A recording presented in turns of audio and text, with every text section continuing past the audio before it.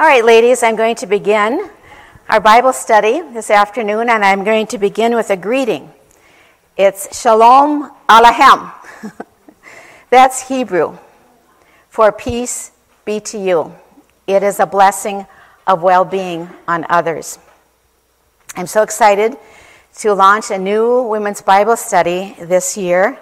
And the title, as you can see, is The Heart of Conversation, Lessons from Messiah Jesus. And in case you haven't heard, I was in Israel for 12 days this year, from May 28th through June 8th. But it wasn't an easy trip to get there. We flew 5,680 miles in a 10-hour and 30-minute flight from Newark, New Jersey to the Ben Gurion Airport in Tel Aviv. Prior to that, we had an 11-hour layover in Newark.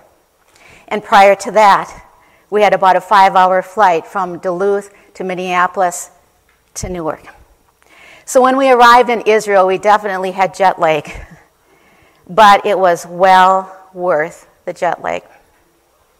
Because my experience in Israel, in the Bible lands, is probably the world's best Bible commentary. It's one thing to learn geography from an atlas, but it's another thing to experience the visual impact of the hills and the valleys and the deserts and the seas and the rivers. The manifestation of God's divine presence has not only a recorded history, as we see in the Bible, but also a physical geography.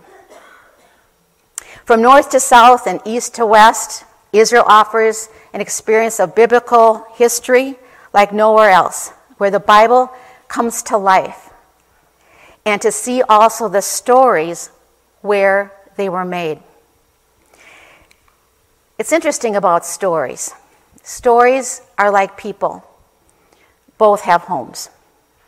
I'm a writing teacher, and I tell my writing students when I assign them a personal narrative, which is a story of their life, I say to them, setting is important to your story.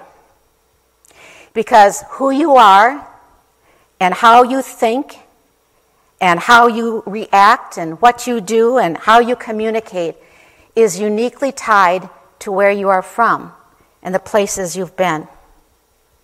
No one can know us until they can really understand the places we have been, the places that teach us about ourselves. And the same is true about the Lord Jesus.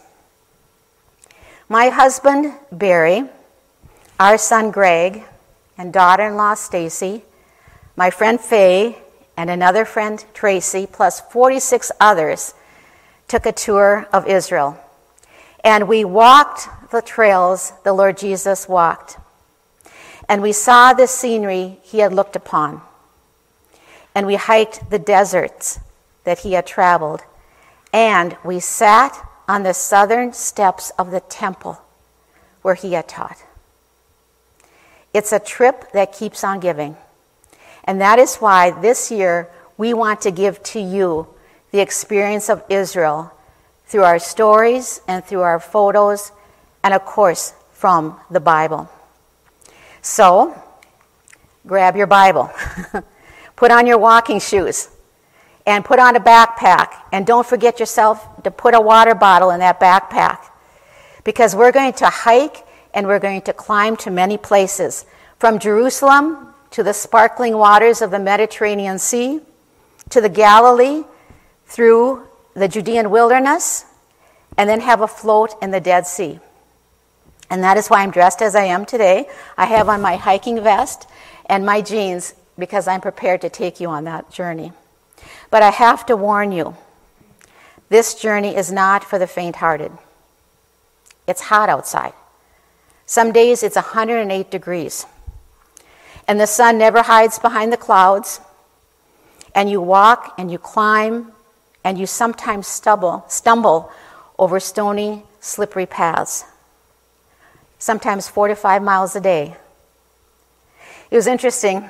After we had a hike in the Judean wilderness, in the desert, the Qumran settlement, where the ancient Essenes wrote and hidden caves, the famous Dead Sea Scrolls, one of the greatest archaeological discoveries of all time. I excitedly went to my husband, Barry, and I said to him, "What was your favorite thing you saw today?" And he immediately replied, "The bus after our hike." On the final day of our tour, I was sitting on the stone steps of the place where scholars believe, the Lord Jesus was crucified, buried, and resurrected. And I was having a conversation with one of the women from our tour group. And I said to her, just being in Jerusalem doesn't make me feel any closer to God than when I'm sitting in my room with my Bible, reading the Word of God, and praying.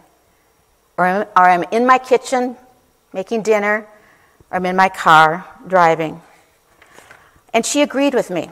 You do not have to go to Israel to feel close to God. Because the Lord Jesus Christ is with you by his presence and by his relational presence within you. He goes with you everywhere. Whether you're in Duluth, or you're on the Iron Range, or in Minneapolis, or in Israel. Because we worship a person, not a place. We worship God anywhere. For God is a spirit, and those who worship him must worship him in spirit and in truth. And only those who have the indwelling Holy Spirit through faith in Christ can worship God acceptably. By God's providence, we were able to be in Israel on its 75th birthday. On May 13th, 1948, people the world over awoke to the day thinking it was just an ordinary day for them. But it wasn't just an ordinary day. In a small room in British Mandate Palestine, Jewish statesman David Ben-Gurion rose to his feet before an assembly of Jewish dignitaries and declared that Israel, after 2,000 years of displacement, was again a sovereign nation in its own land. And a mere 11 minutes later, President Harry S. Truman led the United States in recognizing the rebirth of the state of Israel. Now homeless wanderers for more than 2,000 years could breathe a sigh of relief. The Jews, at long last, could begin to go home. Israel is a modern miracle of God, ladies. There is no other way to explain its rebirth and prosperity in the face of constant opposition. Getting to this point has not been easy for Israel, but the hand of God has been evident throughout their history, even before 1948. I notice God's love for the Jewish people, and it's clearly demonstrated in the chronicles of his faithfulness as we traced the fulfilling of his prophecies. It's a story of amazing grace. And that's why the story of Israel is so important to us as believers in this age of grace.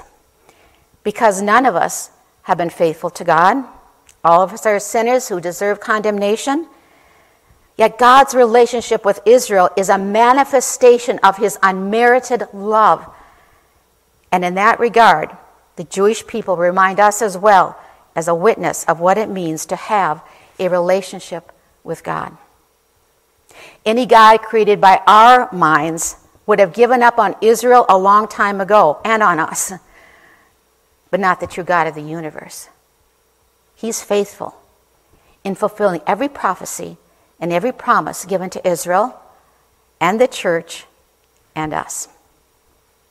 The population of Israel is moving toward 9 million, and about 1 million live in Jerusalem.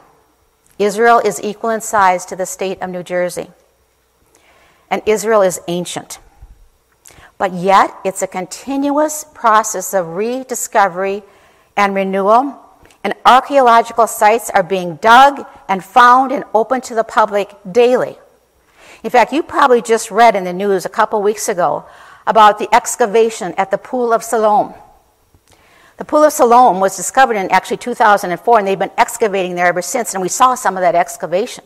But the last 2 weeks, it unearthed 8 steps going down to the Pool of Siloam that hadn't been seen or looked at for 2,000 years since the time of Christ. And as they're excavating the Pool of Siloam, they're saying, my goodness, this is a huge pool. It's 1.25 acres.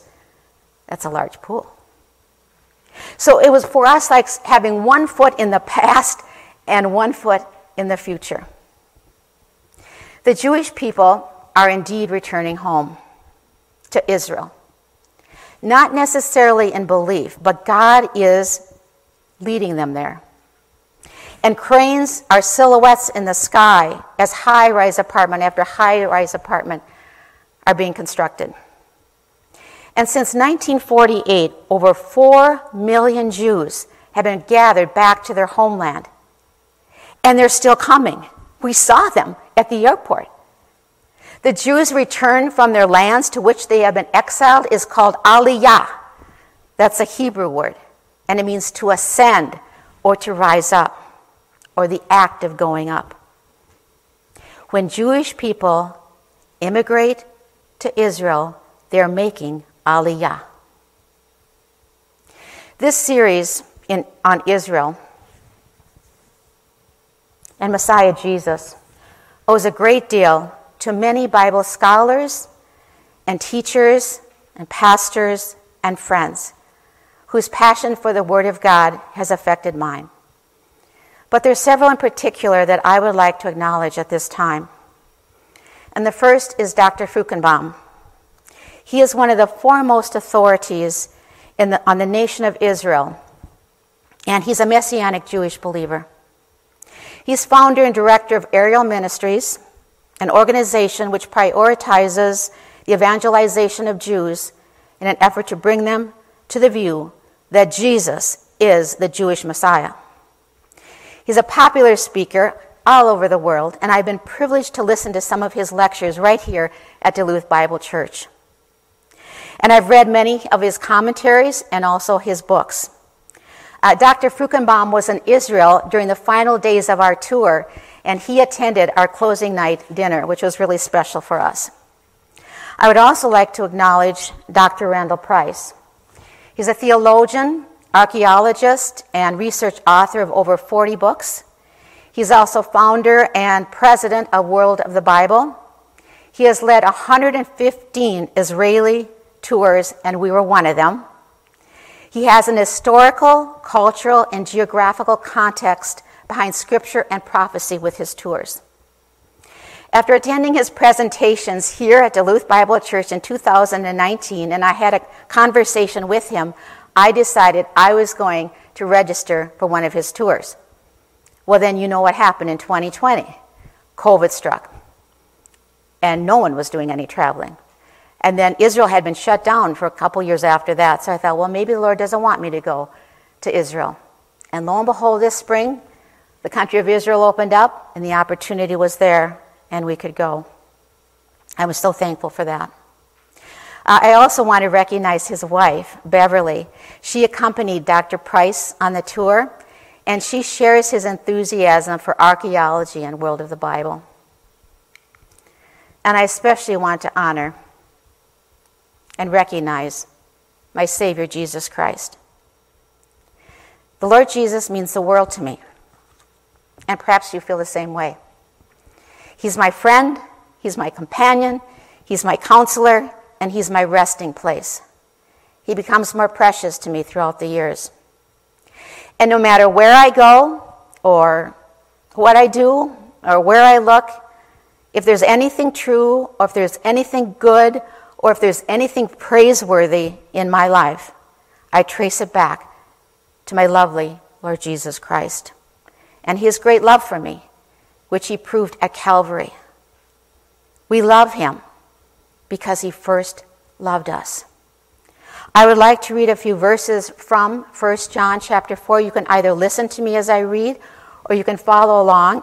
And I'm going to be reading 1 John 4, verses 7 through 11. Beloved, let us love one another, for love is of God. and everyone who loves is born of God and knows God. He who does not love does not know God, for God is love. In this the love of God was manifested toward us, that God has sent his only begotten Son into the world that we might live through him. And this is love, not that we loved God, but that he loved us and sent his Son to be the propitiation for our sins. Beloved, if God so loved us, we also ought to love one another. Thank you, Holy Father, for your precious word, which you've exalted even above your name. I pray, Father, we would place great importance and emphasis on your word. Thank you, Father, for this opportunity I have today to not only share Israel and the sights, but more importantly, the Lord Jesus Christ with these women. I pray, Father, that the words of my mouth and the meditation of my heart would be acceptable in your sight, O Lord, my strength and my Redeemer. Well, I'm going to begin now with our lesson, Lesson 1, which is a conversation of Messiah. Now, as I designed this series and I was thinking about it this summer, I not only wanted to share the places that we have visited in Israel, but I wanted to share the Lord Jesus' conversations at those places, because I think he has much to share and show us about how to have conversation in an age of incivility and isolation. Following my last year's series on the power of our thoughts, I thought this series would be a natural progression, because we are now in a society that is dependent on texting and meme sharing and Snapchats and YouTube and Instagram and TikTok trends. As one young woman shared, nobody talks anymore. They share TikTok trends, but they don't talk. In July, friends and I had a conversation on a pontoon boat about conversation. And I remember it so well. It was a beautiful evening as we slowly meandered around the lake to talk about talk. And we asked these questions. Does anyone actually converse with one another anymore? Not text, but actually talk face to face. It seems like conversations have become digital and we hardly know how to talk. It seems as if we've lost the skill of conversation. So it led to this question we had. How can we better connect with others through meaningful conversations? We also talked about how disconnection has affected our young people. As a former college instructor and college administrator, I saw the effects. Gen Z, which is, I'd say, the adults ages 18 through 22, have been referred to as the loneliest generation.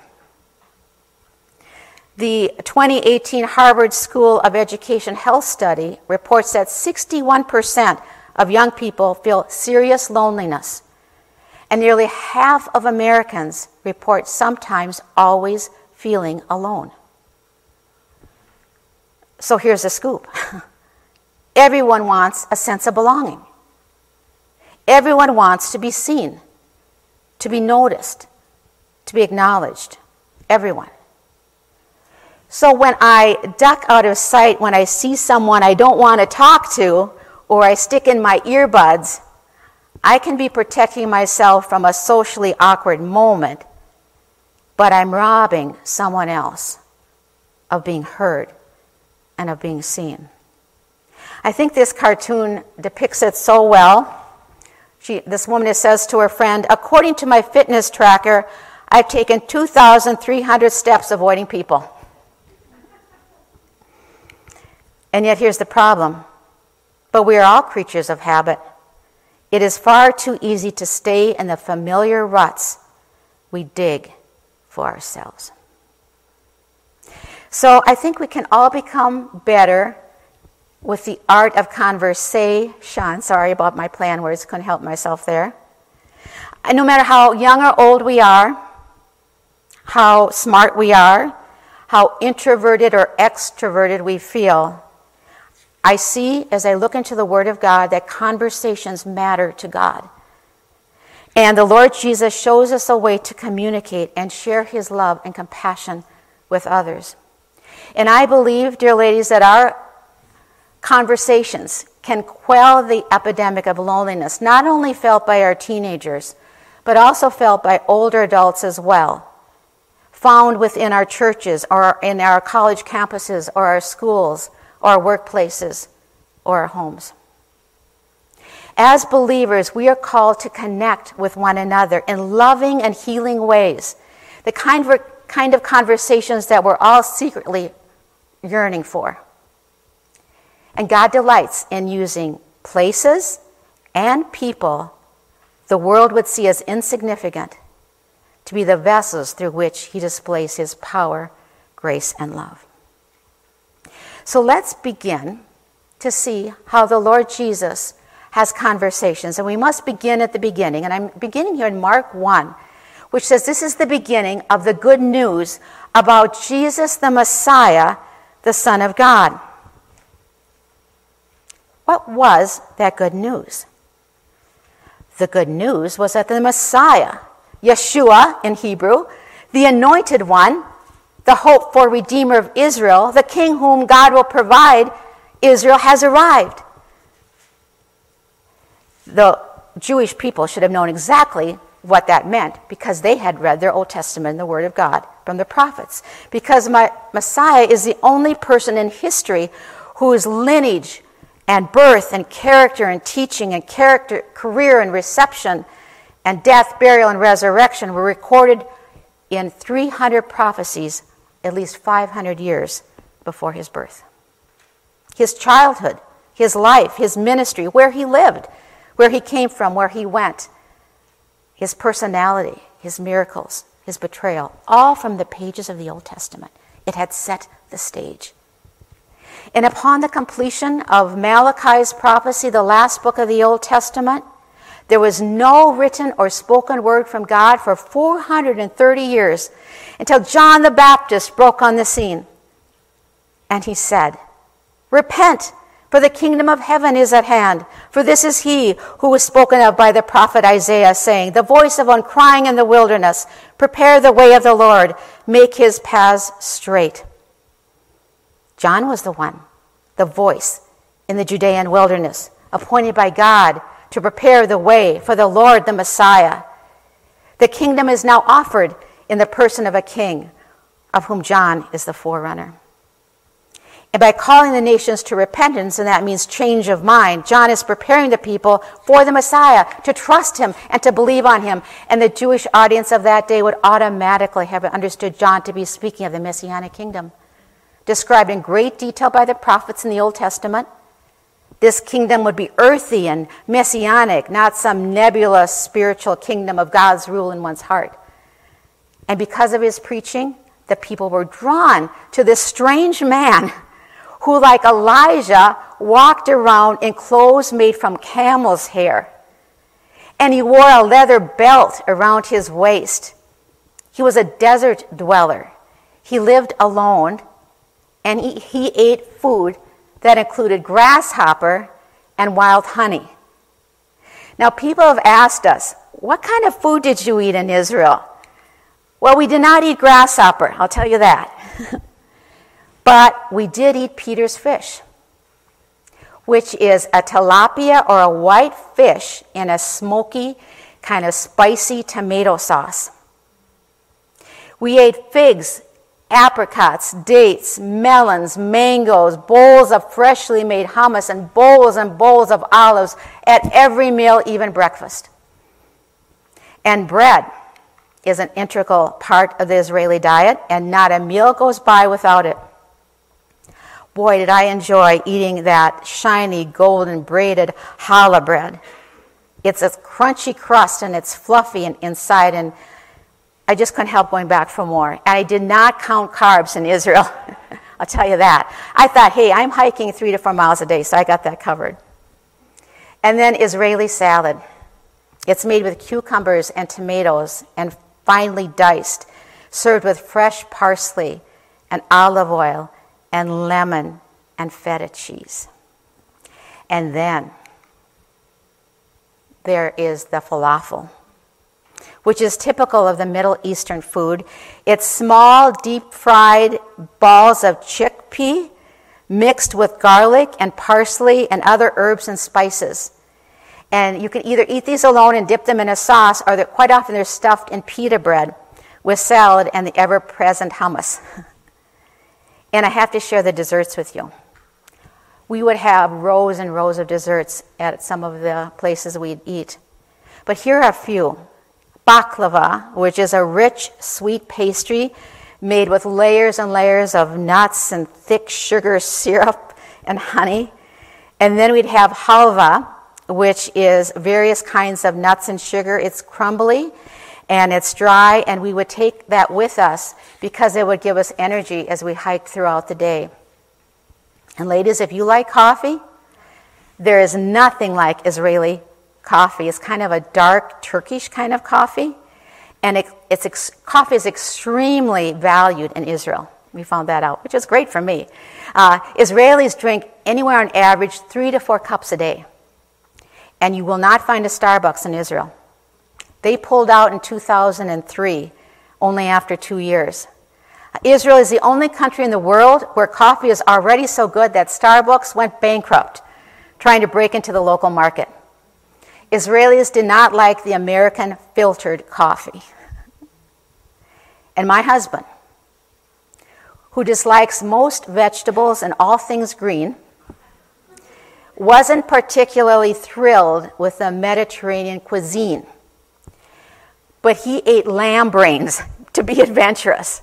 And in June, when I was teaching my Bible school students, I shared this story with him, and one 7th grader, he raised his hand and he said, "Well, Mrs. Helen, at least he won't become a zombie." So back to the Jordan River. John met Jesus face to face at the river where John was baptizing people. And John baptized those who looked forward to the coming of the Messiah. And as John saw Jesus approaching, he said, "Behold, the Lamb of God who takes away the sin of the world." God is a God who loves, ladies. God is a Redeemer who saves. And God promised to Israel that he would bring a Messiah who would not only lead his people into righteousness, but he would also die an atoning sacrifice for their sins. And not for their sins only, but for the sins of the whole world. And God chose Israel to be the channel through which the Messiah would come. For salvation is of the Jews, the Lord Jesus said, and our Savior was a Jew. Now, it's not just the event, but it's also the place of Jesus' baptism. Remember how place is so important to the story? The setting is the Jordan River. This is where Joshua transitioned into his role as Israel's leader after Moses. This is where Israel walked through to the promised land, and this is where Jesus transitioned from his private life into his public ministry. And at Jesus' baptism, 2 things happened. For the first time since the angel sang of his birth, heaven commented directly on him, and the Spirit of God descended on him in the form of a dove, and the voice of God the Father verbally identified Jesus as a Messianic Son. "This is my beloved Son, in whom I am well pleased," he said. And second, the Holy Spirit anointed the Lord Jesus for service. Remember what Messiah means? The anointed one. Jesus was about 30 years old when these things happened. Here's a photo that we took of the Jordan River. It's one of the most famous rivers in the world. The river of life for the people of Israel. It provides 1/3 to 1/2 of all the water for many fertile valleys and fields south and north of the Sea of Galilee. In the past and in now, the Israelis are totally dependent on this river. The river is very fresh, and the sun sparkles on the water. You can hear birds singing in the background, and there's an abundance of plant life and trees, and it's just a very quiet and serene place. It's not a very wide river. It's only about 50 to 75 feet wide, but it's a very long river. It's about 200 miles long, and it runs from the north of Israel, Mount Hermon at about 1,500 feet above sea level, all the way down to the Dead Sea at 1,400 feet below sea level. And the water comes from the natural springs and from the melting snow way up there in Mount Hermon. And the Jordan River is mentioned in the Bible over 180 times. Nahum the leper was healed here. And Elisha, he made the head of an axe float here. And John the Baptizer baptized here. And my son Greg was baptized in the Jordan River at our tour. Greg shared his testimony of God's amazing grace and his salvation and in his life with our tour group, and others there were listening as he spoke. And he's quoted Ephesians 2:8-9. He says, "For by grace you are saved through faith, and that not of yourselves. It is a gift of God, not of works, lest anyone should boast." And then he went on to say, "Salvation is by faith alone in Christ alone. Baptism cannot save you. Church ritual cannot save you. Your good works cannot save you. Only faith in Jesus Christ and his finished work on the cross can save you." And then he said, "Believe on the Lord Jesus Christ, and you will be saved." A believer's baptism is a picture or identification of the death, burial, and resurrection of Jesus Christ. For Christ died for our sins, according to the Scriptures. And he was buried, and he arose again the third day, according to the Scriptures. Please notice, if you can see, the fourth person in line watching Greg as he was being baptized. And you can see a blue shirt sticking out of the robe. That is a Messianic Jewish believer. And he became a very good friend of ours throughout the tour. And so we were thankful that we had the opportunity to meet him and to hear his story of the testimony of the grace of God, and how he, as a Jew, saw through the Scriptures that the Lord Jesus Christ is indeed the Messiah, the Savior of the world. After Jesus' baptism, he begins a very active ministry of proclaiming himself as the Messiah King and offers the Messianic kingdom. So Jesus is now going to travel from city to city, synagogue to synagogue, and he quickly became known throughout all of the region of Galilee. And Jesus met all kinds of people. He had more than 40 meetings with people and conversations with individuals.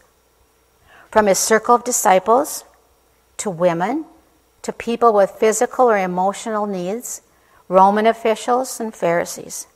He dined with the rich, and he had pity on those who lived in sin. And he helped the poor and the needy. His heart went out to the multitudes. He says they are like a sheep without a shepherd. And he was a great teacher.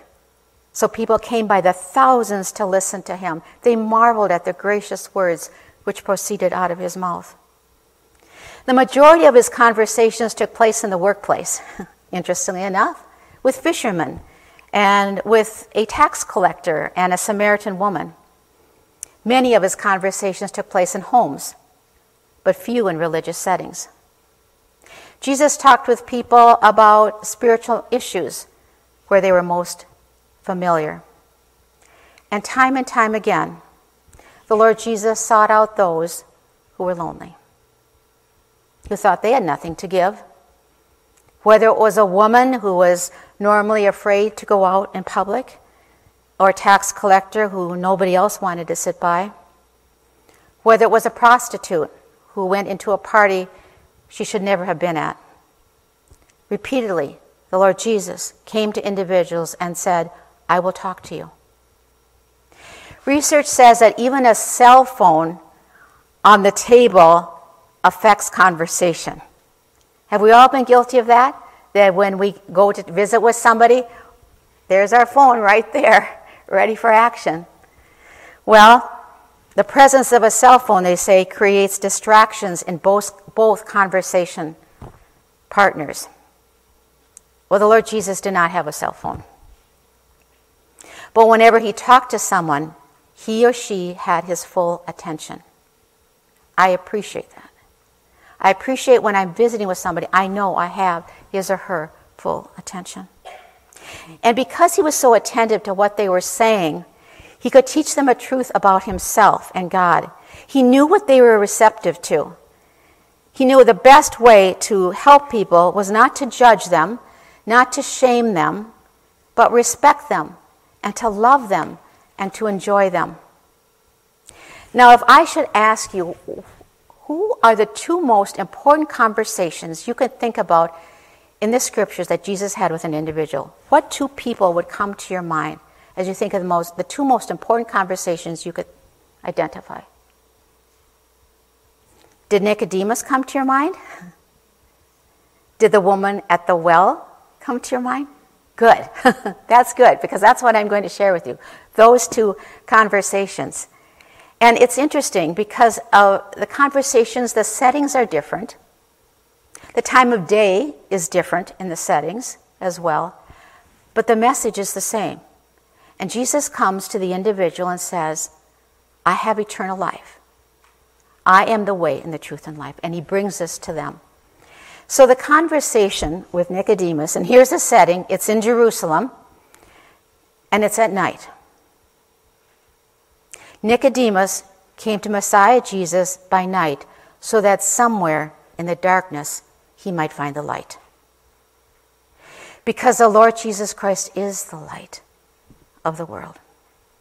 Now, why did he come to Jesus at night? Several ideas. Jesus was quite busy during the day. This was Passover time. So maybe he thought a private conversation with Jesus wasn't possible during the day. Or maybe it was the element of secrecy or even fear that drove him to say to Lord Jesus, can I meet you at night? Messiah Jesus always left room in his schedule for interruptions. This is another thing I've noticed as I've traced his conversations. He usually met people on their own turf and was interested in establishing common ground with them. Now you can take your Bible and you can turn to John 3 as I go through some of this conversation with you. And while you're turning in your Bible to John 3, I'm going to share with you the city of Jerusalem because that's where the setting of so many of Jesus' conversations took place. And this is a picture of Jerusalem at night. This is a picture from our hotel, which was called the Dan Jerusalem Hotel, and it was taken from the terrace at the top of the hotel. And if you look very carefully, you look in the night sky there, you will see some satellites hovering over. And they're functioning there to protect Israel, its infrastructure and its citizens, and also its visitors. And it's hovering over in this space that's called the Iron Dome, if you will, or sometimes referred to as David's Sling. And people have asked me, did you feel safe in Israel? And my answer right away is this: yes. Whether it was the Iron Dome above that we can look and we could hear the jets flying up around about us, or it was the Israel Defense Forces, quite often at many corners of the streets, I feel very safe in Jerusalem and in Israel. Here is a day photo of Jerusalem from the Mount of Olives. It's the best place to stand to get a bird's eye view of Jerusalem. It's perched on the mountain, which is on the east side of the city of Jerusalem, and it's visible. And so when we stood on the Mount of Olives, down below to our right, we could see the Garden of Gethsemane. And to the city of David, we could see that off to our left. To the old city, we could see the Temple Mount and the glistening dome of the rock, which then is separated from the Mount of Olives by the Kidron Valley, or the Valley of Jehoshaphat. The psalmist describes Jerusalem in this way: it's beautiful in elevation, the joy of the whole earth. And I thought, what a fitting description. It's a steep ascent as you approach Jerusalem. One always goes up Jerusalem. So when you're reading the scriptures that the disciples and Jesus went up to Jerusalem, that's what it's referring to. The city stands on the highest point of the backbone of Israel at 2,575 feet. It is surrounded by 7 mountains. We probably refer to them as hills, but they refer to them as mountains, running north and south between the Mediterranean Sea and the Jordan River. And as we were on our tour bus and we were ascending literally up to go to Jerusalem, we sang the song that pilgrims sing when they get their first sight of Jerusalem, and it's called the Holy City. Are you familiar with that song? It's, "Oh, Jerusalem, Jerusalem, lift up your gates and sing. O Jerusalem, Jerusalem, Hosanna to your King. Jerusalem is one of the oldest cities on earth. This is a place where Melchizedek met Abraham. This is where Abraham offered Isaac on Mount Moriah. And this is where Solomon met the Queen of Sheba. Jerusalem is the center of Israel and the whole earth, in the same way that your heart is the center of your body. So Ezekiel writes, "This is Jerusalem. I have set her in the midst of the nations and the countries around her." Dr. Price wrote that Jerusalem is a city at the center. It is the center of mankind's hopes and God's purposes. God loves it. Satan hates it. Jesus wept over it. The Holy Spirit descended in it. The nations are drawn to it, and Christ will return and reign in it. Indeed, the destiny of the world is tied to the future of Jerusalem. Jerusalem is the only city in the world where God has chosen to place his name for her role in the history of Israel, the life of the Lord Jesus, and the events of his return. Can you notice the shimmering, pale, golden limestone buildings? That's called Jerusalem stone. It's found in the Jerusalem area and the Judean hills in Israel. And the stone is used all over Jerusalem, and it's what gives that city its magnificent, timeless look. It's just beautiful. The stone has been used in buildings since biblical times, and the most famous structure that is still standing of Jerusalem stone is the western wall of the temple, sometimes referred to as the Wailing Wall. And do you see those whitewashed tombstones? Those are the whitewashed tombstones the Lord Jesus referred to when he was talking to the Pharisees. This is the largest Jewish cemetery in the world. It's over 3,000 years old. It has 150,000 graves on the mountain slope. And it's been in use since King David's time. Now, prominent biblical figures are buried here. Great statesmen are buried here, and religious leaders. And they're buried with their feet facing the Temple Mount, so they can easily rise and walk straight ahead to the temple as they are hoped for the coming of the Messiah.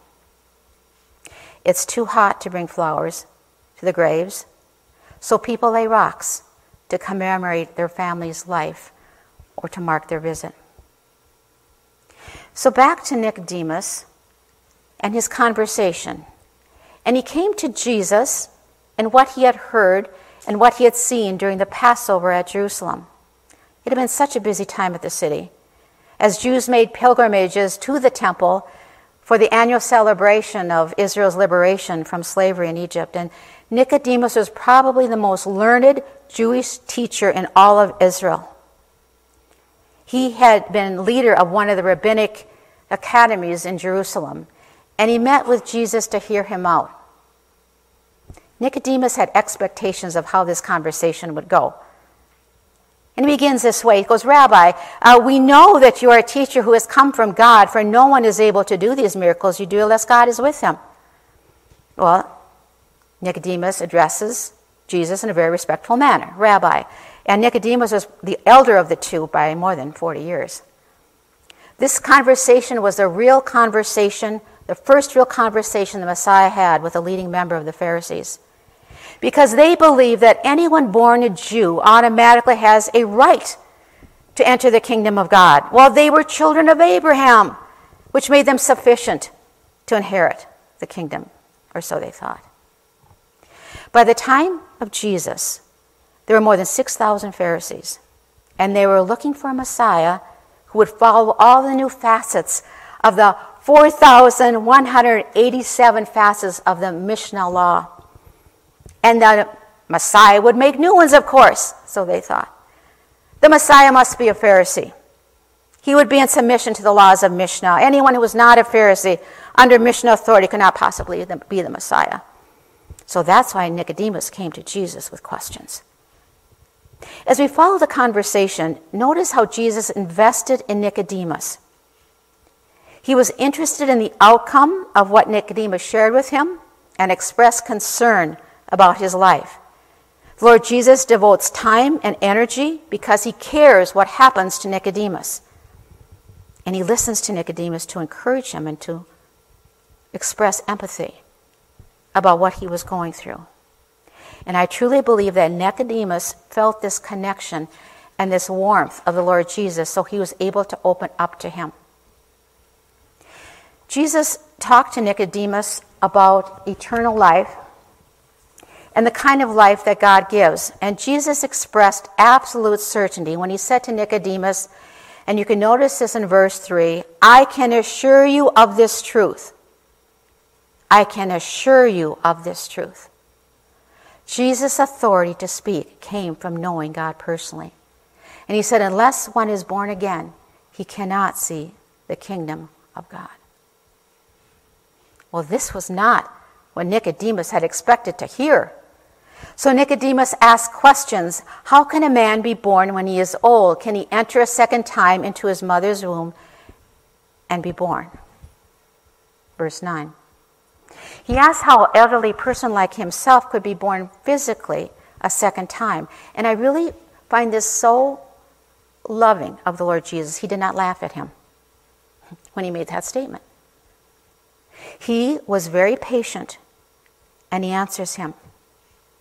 And so now the conversation shifts. And Nicodemus becomes like this. And he listens now more than he talks. And so the Lord Jesus picks up the conversation and he says, no one has ascended to heaven but he who came down from heaven, that is the Son of Man who is in heaven. What he said to others was literally God's truth, is what he was saying. He came directly from heaven with the secrets of heaven to share with us. And he said to Nicodemus, as Moses lifted up the serpent in the wilderness, even so must the Son of Man be lifted up, that whoever believes may have eternal life. Well, Nicodemus knew this story from the Old Testament. As Moses raised a bronze snake on a pole for a cure of punishment of disobedience by the children of Israel, the people looked at it, and their thoughts were turned to God, and by that power of God, whom they had trusted, they were healed, physically healed from their diseases. And Jesus must be lifted up on a cross. And when people turn their thoughts to him and believe on him, they are spiritually healed and find eternal life, because eternal life is a present, permanent possession. The very purpose of Jesus' coming, he's telling Nicodemus, was not to become another religious leader, condemning those who fail to live according to a Pharisaic code of conduct. Jesus' coming to earth is summarized in the most memorable 25 words we find in this passage. For God so loved the world that he gave his only begotten Son, that whoever believes in him should not perish, but have everlasting life. The Lord Jesus says it is with God that salvation started. It was God who sent his Son, and he sent him because he loved the whole world. He loved you, Nicodemus. He loved others. Only God has a heart so big to love the whole world. So God loved the unlovable and the unlovely, the lonely person who has no one else to love them. He loved the person who never thinks of God. He loved the person who spurns God's love and the one who rests in it. All are included in God's love. But that God provided salvation for all by itself will not save anyone, because that's why we have the second half of the verse, that whoever believes in him should not perish but have eternal life. And until Nicodemus came to believe that Jesus is the Son of God, he would not have everlasting life. The Son of God is a title that Nicodemus would have known because it's a messianic title. And Jesus said, he who believes in him is not condemned, but he who does not believe is condemned already, because he has not believed in the name of the only begotten Son of God. God sent the Lord Jesus in love. He sent him for our salvation, and that which was sent in love has become a condemnation.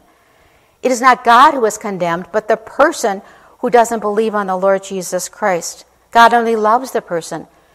God is not willing that any should perish, but that all should come to repentance. But the one who does not believe in Jesus Christ's work on the cross to die for his sins condemns himself. He who is sent in love has become a judgment. So what matters is one's reaction to Christ, belief or unbelief. For Nicodemus, this was not something he could accept right away. It is a rare occasion when a Jewish person accepts the gospel the first time he or she hears it. When I lived in the cities, I worked for a company that was an all-Jewish company, and I was the only Gentile in the company. And it was an eye-opening experience for me. I found out that the Jewish people undergo a tremendous struggle, a spiritual, religious, theological, ethnic, and mental struggle to accept Jesus as Messiah, as their personal Savior. One night after we had dinner at a restaurant on the shores of the Sea of Galilee, I noticed Dr. Price was speaking with a Jewish woman who owned the restaurant. And as I walked by them, she was very animated and very loud as she was crying, and tears were coming down her cheeks. And she said this, "I want to believe in Jesus. I want to believe, but I can't. I just can't. How could Messiah be conceived in such a manner?" And this was not the first time Dr. Price has spoken to this woman about Jesus Christ, and I know it won't be his last. But I know that's why we must pray not only for Israel, but for the Jewish people, so that they can come to the knowledge of the truth of Jesus Christ. I pray for that woman whose face and cry I will never forget. For Satan has blinded the eyes and the minds of those which believe not, lest the light of the glorious gospel of Christ, who is in the image of God, should shine on them. Did you notice in the conversation, the Lord Jesus Christ did not come to closure in a decision for Nicodemus? The Lord Jesus seldom did. Instead, he understood it takes time for Scripture to simmer, for people to own it before they can act on it, for the Holy Spirit to work on that. And not every encounter ends with faith in Christ immediately. For Nicodemus, the struggle began with this conversation, and it continued for 3 years. Nicodemus appears in John's Gospel on 2 successive occasions. In John 7, he was not yet a believer, but willing to defend the Messiah's right to hear it, to be heard before being condemned. And he said, "Is it right to condemn a man without hearing him first to learn what he is doing?" And in John 19, he openly identified himself as a believer when he took care of the Messiah's burial. Both Joseph of Arimathea and Nicodemus took care of the burial ceremony. Nicodemus brought 75 pounds of myrrh and aloes for royal burial. This was a very courageous act on the part of Nicodemus. So what did happen to Nicodemus after he publicly identified with Messiah Jesus? Because of his prominence in Jewish society, he was mentioned in rabbinic writings. And as a rabbi, he did not make a living off of being a rabbi. Every rabbi had to pursue a trade. And Nicodemus was a well digger. And he was probably one of the wealthiest men in Jerusalem. But when he became a believer in Messiah Jesus, he was reduced to poverty because no one would contract with him. The rabbis recorded this story mainly to warn other Jews against believing in Jesus.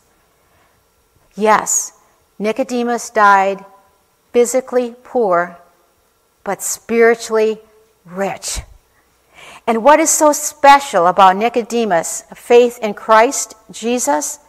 The answer is the forgiveness of sins and the promise of eternal life with God in the place God is preparing for those who trust in him.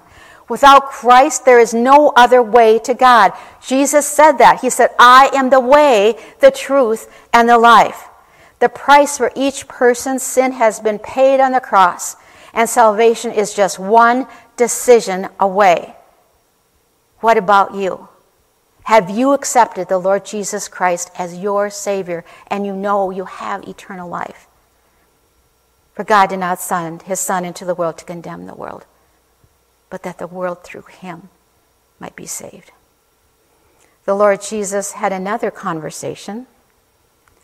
This time it's a different setting, it's a different time of day, and also it is the longest conversation recorded in the scriptures that the Lord Jesus Christ had with an individual. The Guinness World Record for the longest conversation is 54 hours and 4 minutes. That record was set in a shopping mall as part of a sponsored event in 2012. Talk about a wandering conversation. But the Lord Jesus' conversation with this woman at the well was no wandering conversation. So the setting is a place at Jacob's well in Samaria by the city of Sychar, and Sychar was about a half a mile away from this well. And the conversation begins with a simple request for a drink of water. And then it turns into a lengthy conversation ranging over a wide array of topics, from water's rights to the woman's history of scarred relationships, to the place to worship God, to the eternal life found in Christ, and also the Messiah. The conversation is unique because of what Jesus said and where he said it. From the start, the story suggests that setting or place is important to the story. This geographical area appears many times in the Bible. Jacob stopped here when he returned to the Promised Land. Joshua gathered all of Israel here to recite the blessings and cursings of the covenant. And here was one of the most memorable conversations of the Messiah. Now, as we begin the conversation, and you can turn to John 4, we're going to see the art of conversational turn-taking. It involves a back and forth of questions and answers, of stories, and thinking of conversation as a warm connection. So the Lord Jesus needs to go through Samaria because he has a divine appointment with a Samaritan woman, although he had several other route options. He was going to go to Galilee, and he could have circumvented Samaria, but he chose to go through there. It was a 30-mile trip, and I think 30 miles, my goodness, 30 miles through that desert, because I've seen it, I've tasted it, I've smelled it, I've experienced it. I thought, 30 miles. We did not stop at Jacob's well, but we drove through this region, which Samaria, not named that now. It is currently under administration of the Palestinian Authority. And I know that conflict exists in this area between the Israelis and the Palestinians. Differences of religion, nationality, culture, and language play a major role. And in Jesus' day, there was tension between the Samaritans and the Jews, and it was particularly painful and tenacious. But the Samaritan woman had a story, and she was afraid to share her story at first. She's a nameless woman. She's been in quick successions of many divorces, and she's now living in a common law marriage. And as a result, her fellow citizens despised her. She was very lonely. And Jesus knew her story. You can't hate someone whose story you know. We can take courage from the fact that people are longing to be in conversation again. We are hungry for a chance to talk. People want to tell their story and are willing to listen to yours. People want to talk about their concerns and their struggles. Too many of us feel isolated, strange, or invisible. Conversation helps end that. And the Lord Jesus knew that. When Jesus and the disciples came to the fork in the road, Jesus sat down to rest, and he was tired from that journey. And as he sat there, a Samaritan woman came to the well in the shadow of Mount Gerizim. About 2,000 years earlier, the patriarch Jacob had dug this well to a depth of 100 feet to ensure that it would never run dry. If you went to that well today, you could draw water from that well and you could drink it because it's clear and refreshing to drink. And the Lord Jesus had a conversation with her, and he engages in it, and he first allows the woman to talk about herself, which is a great way to begin conversations, may I say. is to allow the other person to talk. So often we're so involved in our own lives, we just want to spill it out and let it out there. But the Lord Jesus allowed her to share what was on her mind and what was bothering her. So he was sitting by the well when she came to draw water. The disciples had walked ahead to a nearby town to get food, and the conversation starts on the 6th hour, which is the hottest hour of the day. It's around noontime.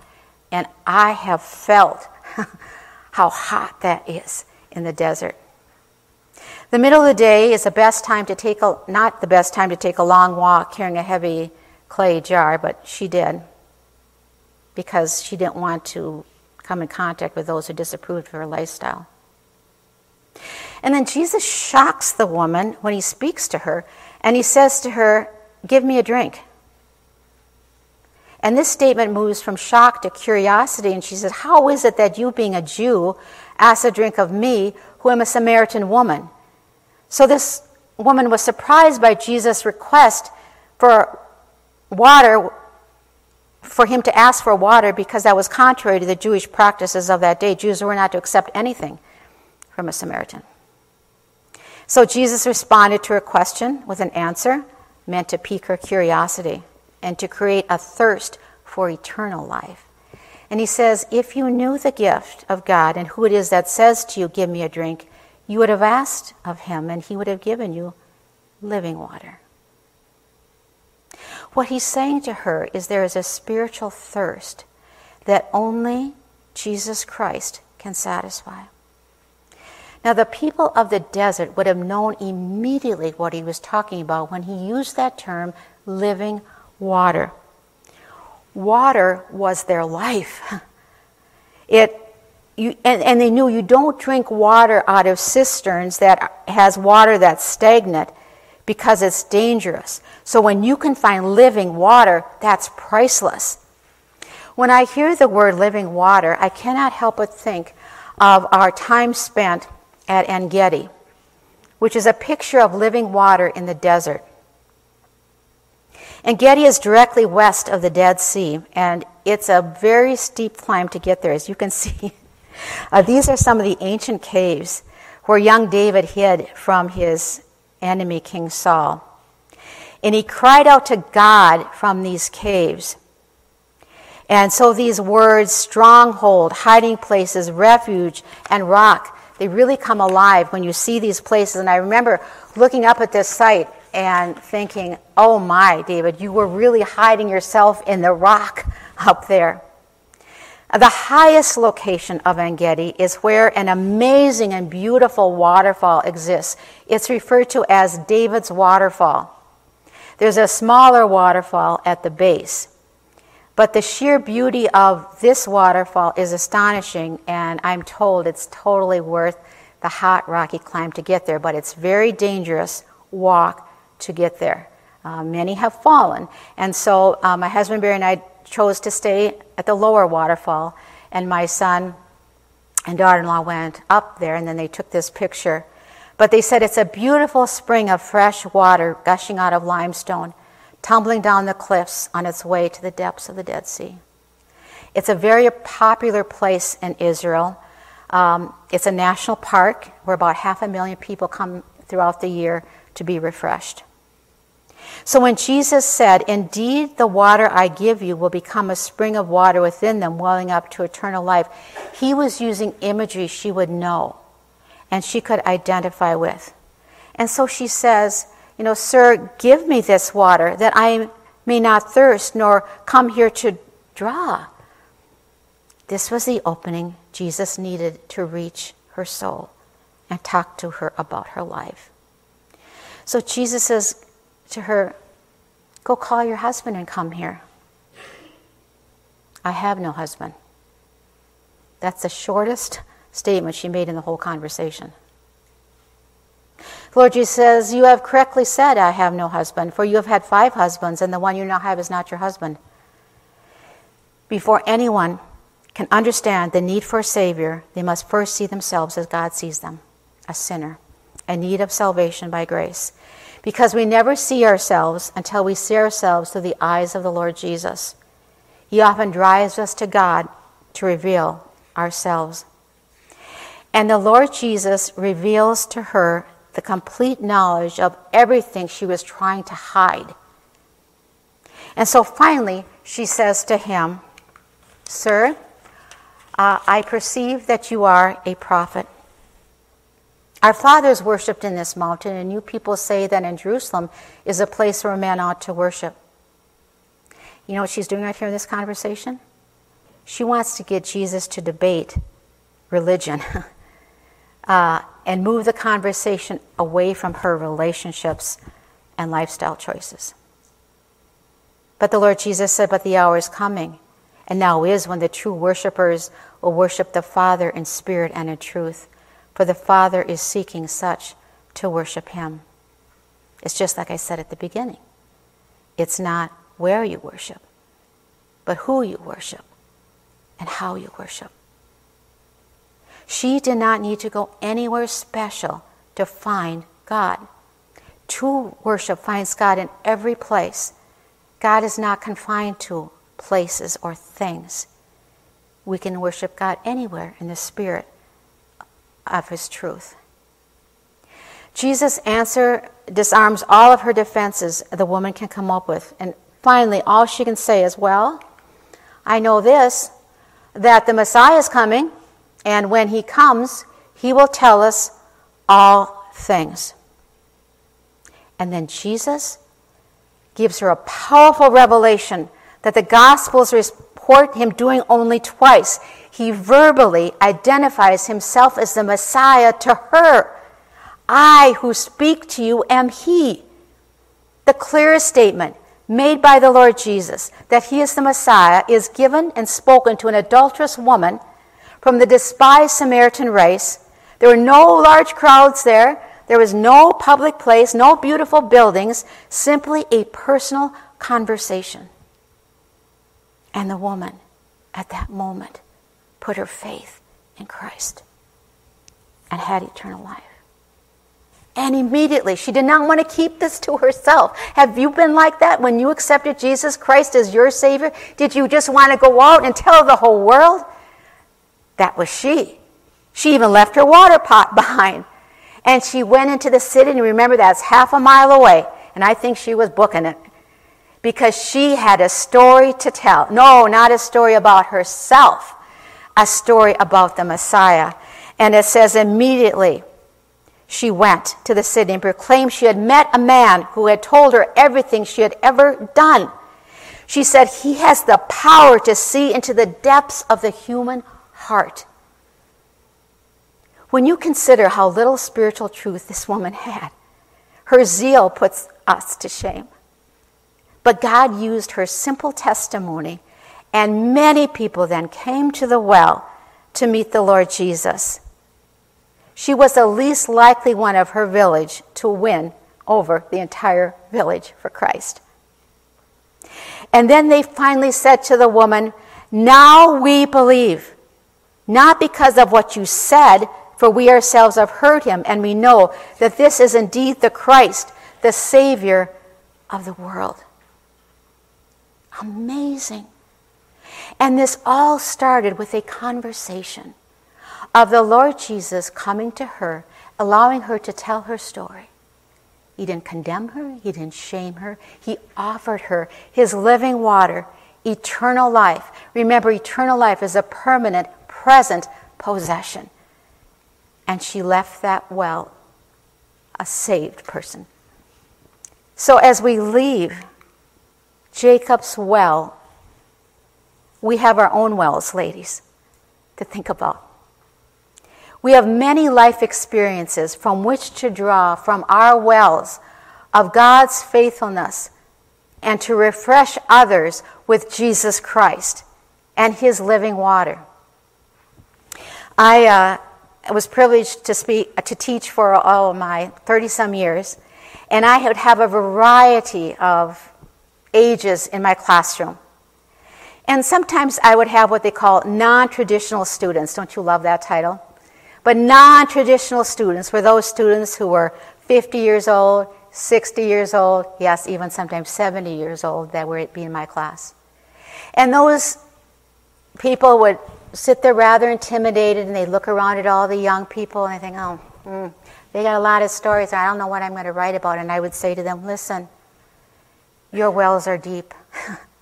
Your wells are deep. You have a lot from which to draw from that well and share your stories with others. And just think about us as believers in Jesus Christ, how deep our wells are. And we can draw from God's faithfulness and His love and His tenderness and kindness and bring that out. And in our conversations, we can share that with others. And we can help others to grow in the grace and knowledge of Jesus Christ. We can usher their souls to the greatness of our God. Ladies, we know God's grace powerfully, so we choose to believe the best about others. We yoke our lives with others so we can share our lives and our stories with them. So, looking at these two conversations today with Nicodemus and the woman at the well, I can say this: no conversation is an accident or without a divine purpose. That was true what we read, and that's true in your life too. You have different conversations than I do, but God has appointed you to have those conversations. And you have everything you need by the power of the Holy Spirit for these warm and loving conversations. Next time when we get together, we're going to have a conversation on parables. And we're going to travel to the Sea of Galilee, and we're going to go to the surrounding towns of Jesus' day. We're going to go to Bethsaida. We're going to go to Capernaum. I'm going to show you Jesus' boat, which was discovered in 1986 on the northwest shore of the Sea of Galilee. That's a very interesting story. We're also going to meet the disciples. I'm going to show you where they lived and what brought them to the Lord Jesus. And you're going to listen to a few of Jesus' parables and the locations where He spoke them. So please don't put away your backpacks or your hiking shoes or your water bottles, because on October 29th we're going to continue our tour and lessons of Messiah Jesus. Gracious Heavenly Father, thank you so much for just the lovely Lord Jesus Christ. I stand amazed at the presence of Him. I thank you, Father, that He showed us you. He showed us that you are a God of love and kindness and empathy and understanding. And I trust, Father, through the power of the Holy Spirit, we can show that to others as well through our conversations. Thank you, Father, for each woman who is here this afternoon. I thank you, Father, for the time of fellowship that we're going to have, the ladies who brought the food and prepared this for us. What a blessing it is. Oh, Father, we have everything of which to rejoice, and may we do that today. Rejoice in Christ our Savior, in whose name I pray. Amen.